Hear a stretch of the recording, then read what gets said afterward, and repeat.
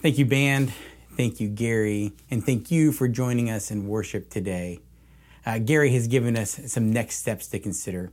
If this is a season for you to get connected to people, I would highly encourage you to get into a Connect group. They are launching soon. It's an opportunity to go through the sermons each week, to join together, to be in community with one another. You can find out more information at the link on this page.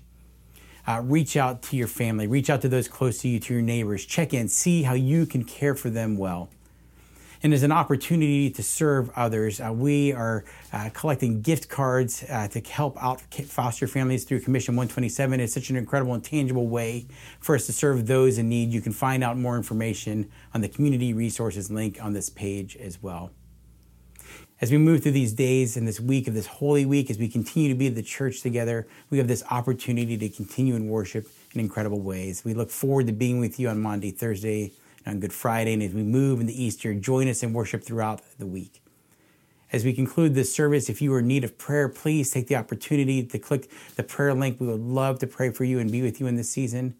And as we wrap up in this service, hear these words of benediction. May the Lord bless you and keep you. May he make his face to shine upon you and be gracious to you. In the name of the Father, and of the Son, the Holy Spirit, go in God's peace. This service will continue on Monday, Thursday.